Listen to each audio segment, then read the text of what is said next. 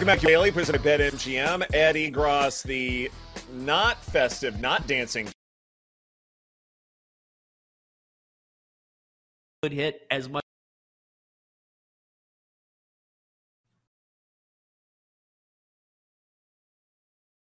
Brad, so let's talk college football here. And as soon as we got to the offseason, what was the very first bet that you made? Georgia to become the first three-peat team in about 90 years. I bet them plus 375 to win the title. So I don't regret that bet now that it's been 4 months, because I made that bet during the title game. I just saw a book happen to have it already posted. So I think they're in better shape than what they were, at least at this time last year. And last year's team went 15-0. So I like the quarterback. I obviously love the talent level. I think as long as they can keep the outside distractions at bay a little bit, and that's been probably the biggest concern this offseason. And you look at their schedule, where they're going to be a significant, and I mean significant, favorite in 11 of their 12 games. I see a minimum they'll at least be in the playoff. Brad, what has jumped out, and we can even go back to last offseason, but what has jumped out as something where you think the market is a little bit soft right now, because there's so many things changing, obviously, with the transfer portal. We all know that. And every year you have coaching upgrades, coaching downgrades, whether we're talking about the head coach or not, too. I mean, the OC just as big in certain situations. Where do you prefer to attack, or where are you seeing some softer spots in the market where, you know what, they've got this graded wrong, this transfer is worth much more, not worth as much? Where are you kind of looking? Oh, wow. Loaded question. I think generally speaking, they do not have the transfer portal figured out yet, and that probably even includes me. Because last year I did not expect Lincoln Riley and Brian Kelly to get those two programs up to speed as quickly as they did, but obviously they took advantage of the transfer portal and did so. But I just think there's mispricing across the board. I mean, I have bet over 100 win totals already, so I just see such disparity. It's not like I think I have significant edges.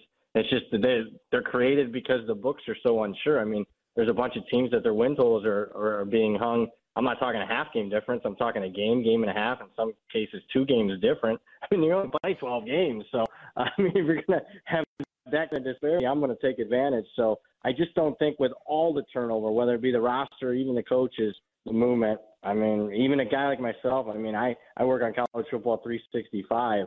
I mean, it requires full-time effort, even 365. I can't imagine being a sportsbook guy and have to deal with, 6 to 10 other sports and have to figure out college football. Wow, over 100 win totals. I can't wait to ask you about some of your favorite. But I want to go back to Georgia really quick, because I know you're really high on them. You think they'll three-peat. So when it comes to the Heisman, would you look at Carson Beck? Because I know he's garnered a lot of attention. Yeah, so that would probably be my favorite Heisman bet. I made 9 of them, all quarterbacks, all on teams that I think can at least contend to make a playoff run. I mean, that's kind of my formula. And I'm not afraid to bet the guys that are 20-1 or greater. Carson Beck, watch the spring game, and I made the bet right as I'm watching it. He was 40-1 at the time. I just thought, man, they're throwing the ball down the field. The new offense looks good. I think he's got a lot better arm talent than obviously Stetson Bennett. And I know people are going to say, the Georgia offense isn't going to lend itself to getting enough stats for him to win the Heisman. I mean, Stetson Bennett did finish 4th last year. And again, I think Carson Beck's a better talent than Stetson Bennett. So, I mean, you're going to give me 40-1 at that time on the starting quarterback for the number 1 team in the country? Hell yeah, I love that bet. We do have similar processes when it comes to betting on the Heisman, at least at this time of the year. And definitely one of the things I do is make sure that I don't bet on the favorite, just because so many things can happen. And I think voters like that element of surprise, so to speak. And so to me, going against Caleb Williams makes a lot of sense. Yet at the same time, when you look at USC, you look at, say, their transfer rankings from 24/7 Sports, they rank 4th right now.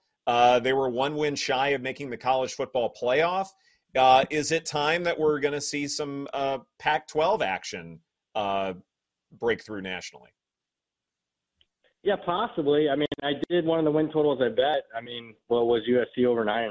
I mean, not only because my numbers called for it, but I also anticipated. I mean, that would be a very popular public type play. I mean, you look at it, they're going to be favored in 10 of their 12 games. There's a couple of toss-up games at Notre Dame and at Oregon, but they're not going to be, even if they are underdogs in those games, I mean, it'll be a short underdog. So I liked what I saw, not only in the spring, but I liked what I saw actually post-spring because, I mean, a couple of the notes I jotted down was, they're not there yet. I'm talking USC at the line of scrimmage. They're going to need another guy on the offensive line, another body on the defensive line.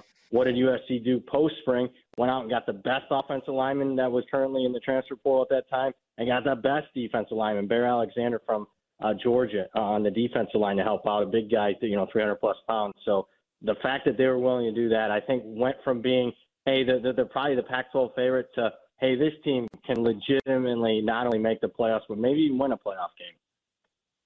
All right, Brad, you tease us with the over 100 win total bets. What are some of the your favorites that you'd like to share? Oh, wow. All of them. No, I'm kidding. There's certainly some that I like more than others. I mean, I'll tell you some of the biggest positions I took, where I bet it multiple times. They change it like 10 cents on me, and I just rebet it. California is a team that I think is really flying under the radar. I bet them over 4.5 wins.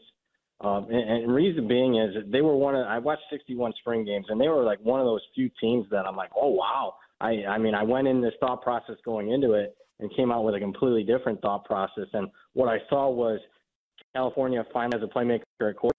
And with the new offensive coordinator, they finally are running a more modern style offense that should help out. Defense has never been a concern under Justin Wilcox. So California is a team that I got multiple positions on. There was, a few other like group of fives that I thought were off significantly. My alma mater, in particular, being under 5.5 wins, I thought that was off like a win and a half. And keep in mind, I think a half wins were 70 cents. So if you're off 1.5 wins, I mean, do the math. I mean, can you imagine betting a baseball underdog, that's plus 300 and you think it should be close to even money? I mean, that's what some of the value that I was finding in some of these win totals. Seamus McGee, lead trader for BetMGM, came on our show recently and said a lot of people are betting on Colorado. There could be a liability, and I think we all kind of rolled our eyes on this show. I'm curious, what you're expecting from me on there in Colorado. Yeah, I mean, liability on what? National title futures? I mean, liability. You kidding me? They're in the back printing money. I mean, on that, I'd take as much money as possible. I'd even, entice people. I'd put another zero behind, if they're offering 250 to 1, I'd offer, 2,500 to 1 and just let the bets roll in on them. No, I am not buying Colorado. And even though I have upgraded Colorado more than any team in the country in my power ratings, and I'm still not buying them. I just think the hype's a little bit out of control. Now, current prices are 2.5. That sounds about right to me. Unfortunately, some of the early numbers, they were like the first team everyone posted. 5.5 was posted. 4.5 wins was posted. And, I bet under. I don't, even though I think they're the most improved team in the country, I think they're going from 1 win to 3 wins, maybe 4.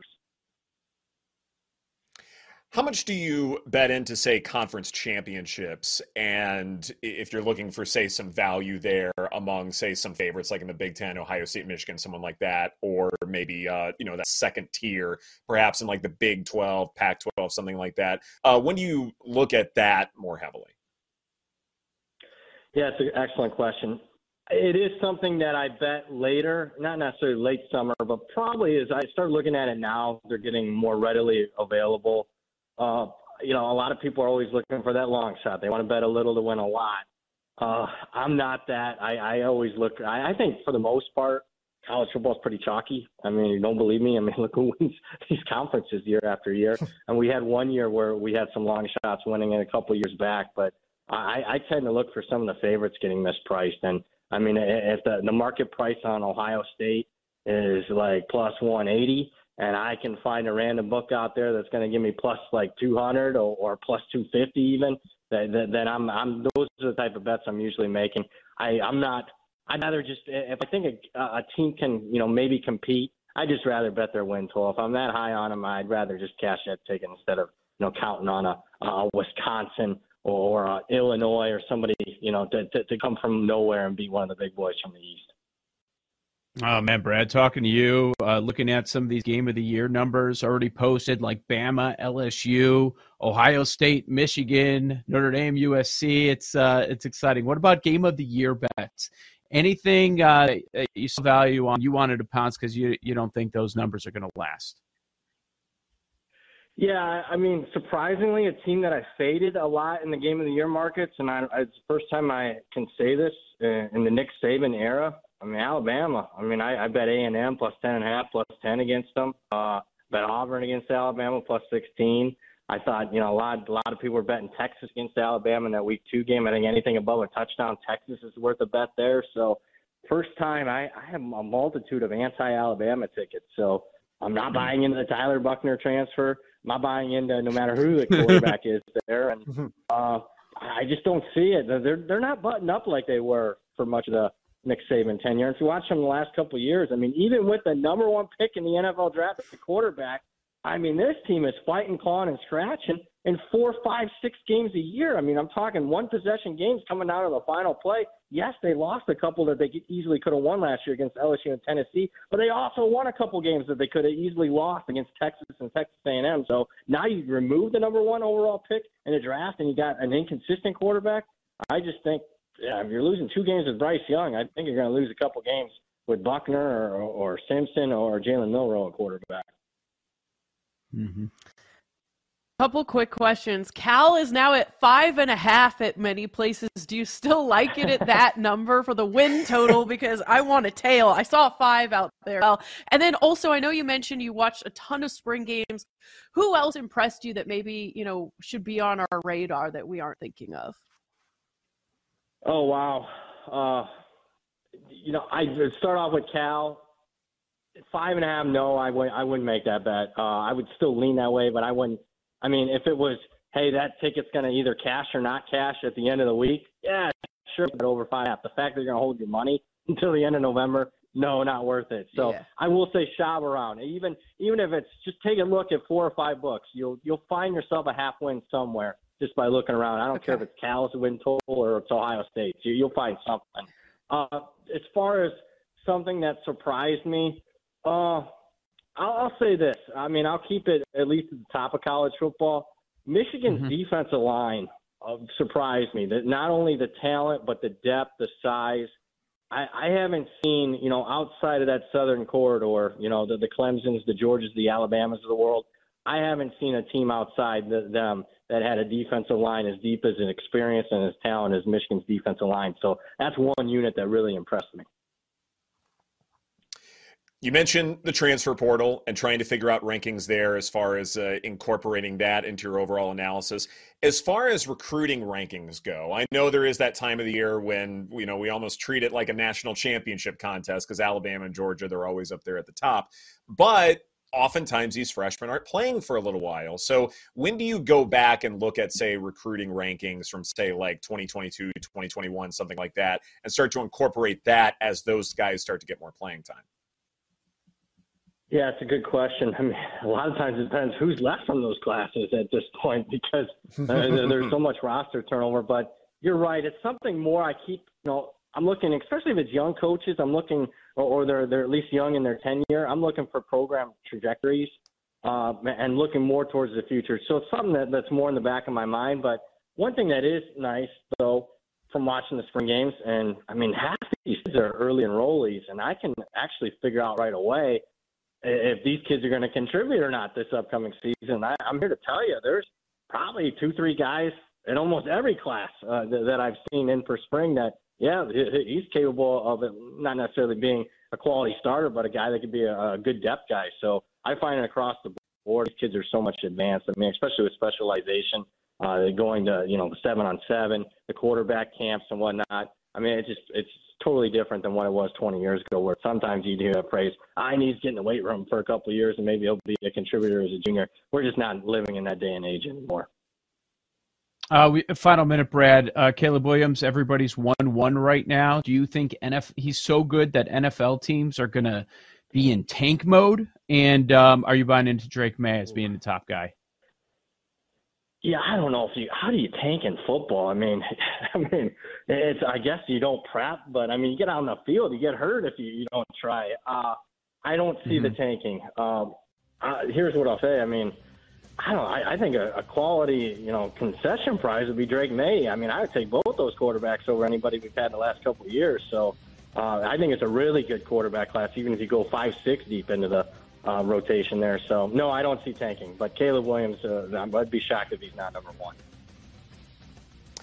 Brad Powers of BradPowerSports.com and Bet the Board podcast, among many other ventures. Thank you so much for your time. We greatly appreciate it. This is BetQL Daily presented by BetMGM. Coming up next, our lightning bets, our favorite plays for the night. That's coming right up here on the BetQL Network.